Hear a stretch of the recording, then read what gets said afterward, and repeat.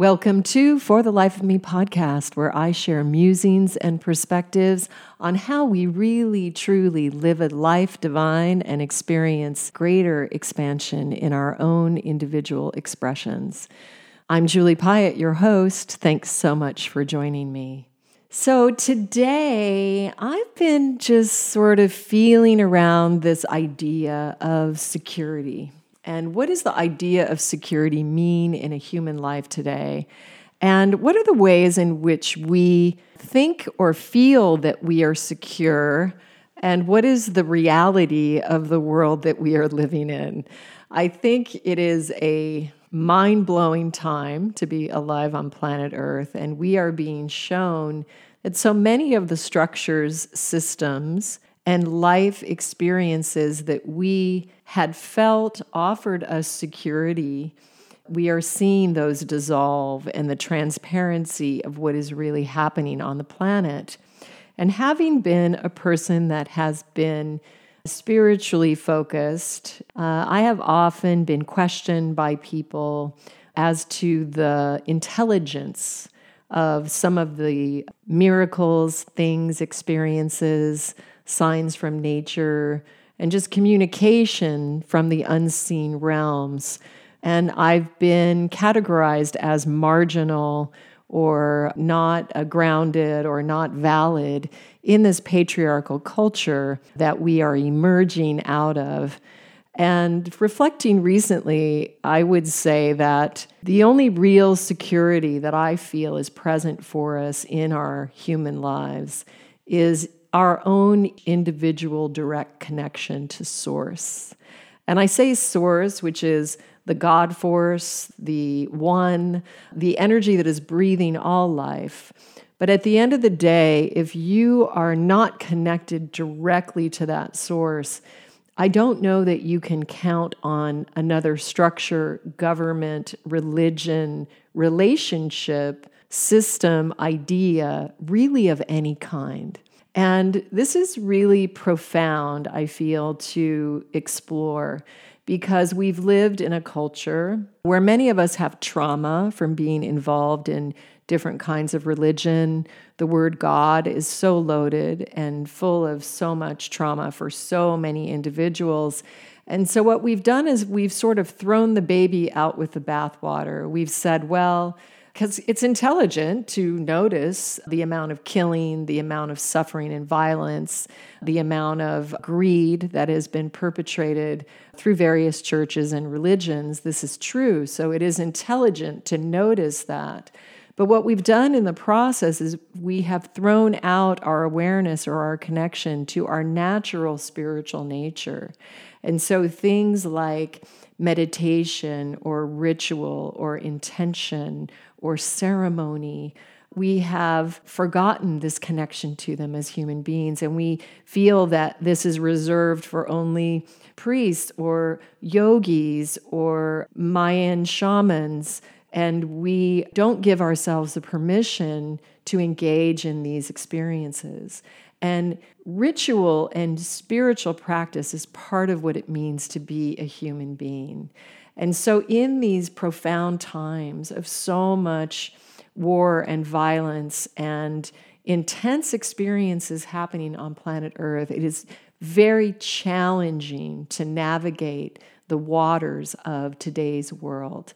And yet, we have within us this ability to connect to the source that is breathing all life, to welcome in all that is unseen, which is half of the experience of life here, and to start to welcome in the signs, the miracles, the surprises, the witnessing of how we're all held in such divinity and how everything is a sacred mandala unfolding exactly as it should be.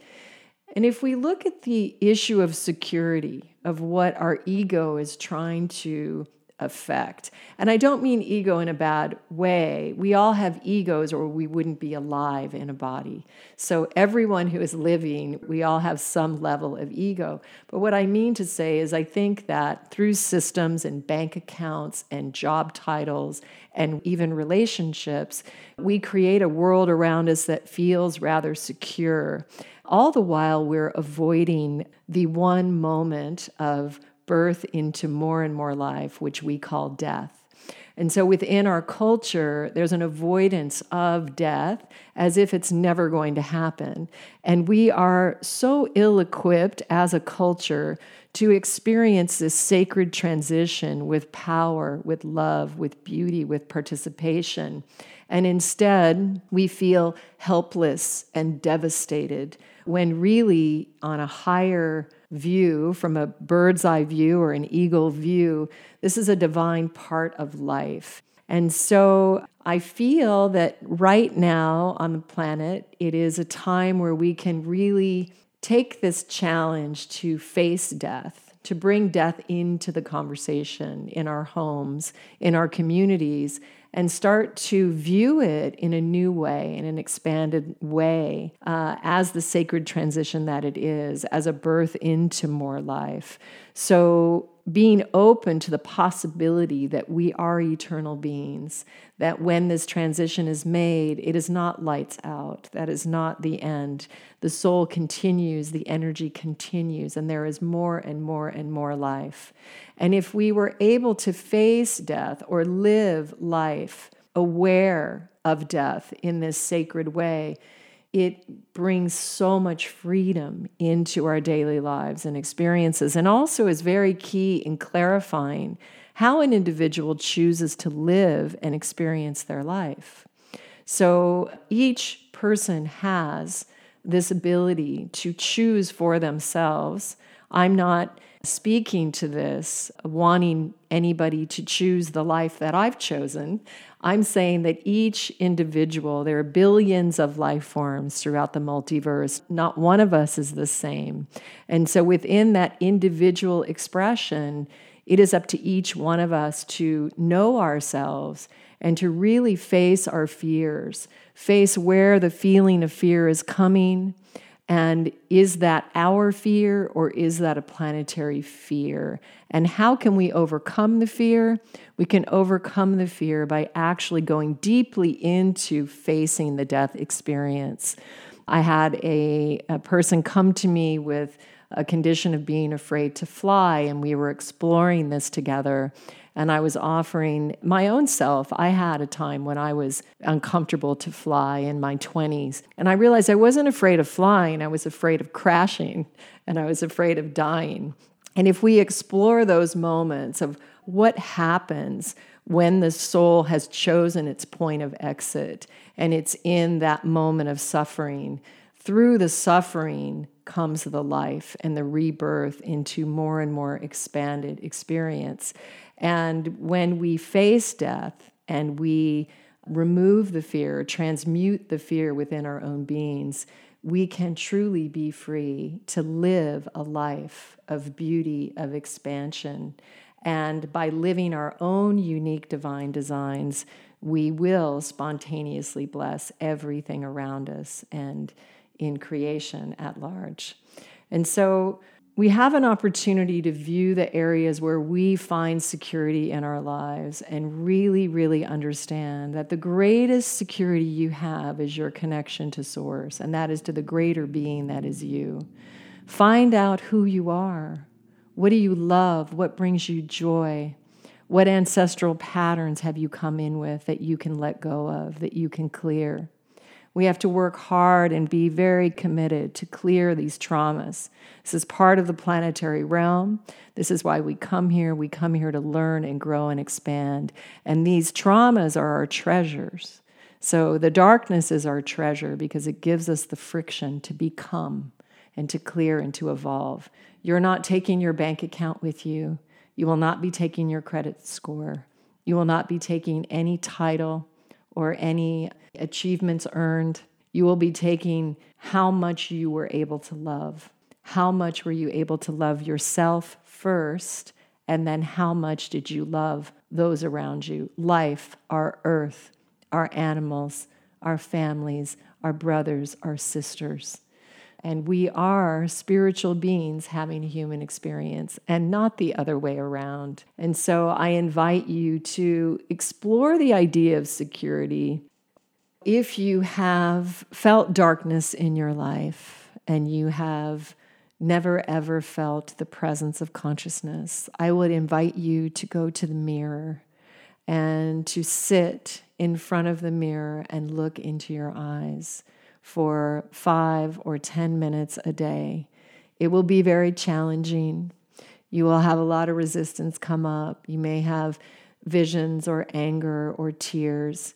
And I would invite you to sit with yourself, with your divine gaze, and watch and observe until greater aspects of you start to emerge. And I want you to understand that divine love is like the sun. It is simply shining on all of creation without discrimination. Consciousness does not care if you're Mother Teresa or if you chose to embody a homeless experience. It is simply a choice of experience. And so no one is more or less spiritual than another human being. And so really feel the sun is shining on you constantly. Even when we experience night, the sun is still shining. It's never changing. It is the being of presence. And it loves you, it values you, and it recognizes who you are. I practice receiving my body with the awareness that it is a divine technology. And I am also available to an expansion beyond what we have ever seen possible in this realm, in this physical form. In my spiritual mentorship community, Water Tiger, I created clear, concise meditations, visualizations, and sharing to allow people to fall in love with themselves again, or maybe for the first time. So the practices in Water Tiger are completely unique. They are only to lead you into the deeper resonance of your unique life print. Many people that joined Water Tiger and that are a part of the monthly calls, they are all exploring how to embody their life form in fuller and fuller ways. So after many, many years of traveling through different traditions, of different spiritual practices, and just experiencing life of being a mother and being married 3 times and raising 5 children, I have gleaned a lot of awareness. And part of that is that each life form has its own experience. And one of my favorite saints, female saints, her name is Ma Anandamoyi Ma, Sri Ma Anandamoyi Ma. She said, every man is right from his own point of view. And this profoundly touched me, and I realized that there is no consensus. There is no place we're trying to get everybody to agree to be at. And so the space that I'm holding is to allow these life forms to remember who they are. We have a lot of trauma that we're processing on planet Earth. It comes in through ancestral traumas of addiction, sexual abuse. Our brothers and sisters are starving. There are wars raging. It is not an easy world to live in, but I will tell you that if we have the power to claim responsibility for our own life form and clear these traumas, discover who you are. The key is, what did you love to do when you were 6? Embody that energy, cultivate that, and it will create a magnetic field that will draw experiences to you that will support you. And I know without a doubt that if you fully embody your own life form, you will bless yourself and everyone in creation simply spontaneously by being who you are. And so this is what I offer through Water Tiger. And if you want more and you want to be a part of that, It is open to everyone. It's a monthly call, and then I have a Q&A, and there is a technique that's offered every month. So by subscribing into the Water Tiger member portal, you have access to all the techniques to stream at your convenience. And don't worry if you can't make the call time, because all the calls are recorded and you can experience the call on your own in your own time. Another point that I want to just mention is that Water Tiger community is not about encouraging interaction between the members. We have enough external focus in our lives. Everything in the world is drawing us out of ourselves. Water Tiger is about drawing you into yourself. So you do exchange with the members and you're asking questions that are benefiting other people. But Water Tiger is just about you being you, embodying you with such precision and such exact resonance that there is no room for anything else. And so thank you for joining me. Until next time, I'm sending you so much love and beauty in your life. And may we all rise up and experience the authentic life print that is our own divine origin. Namaste.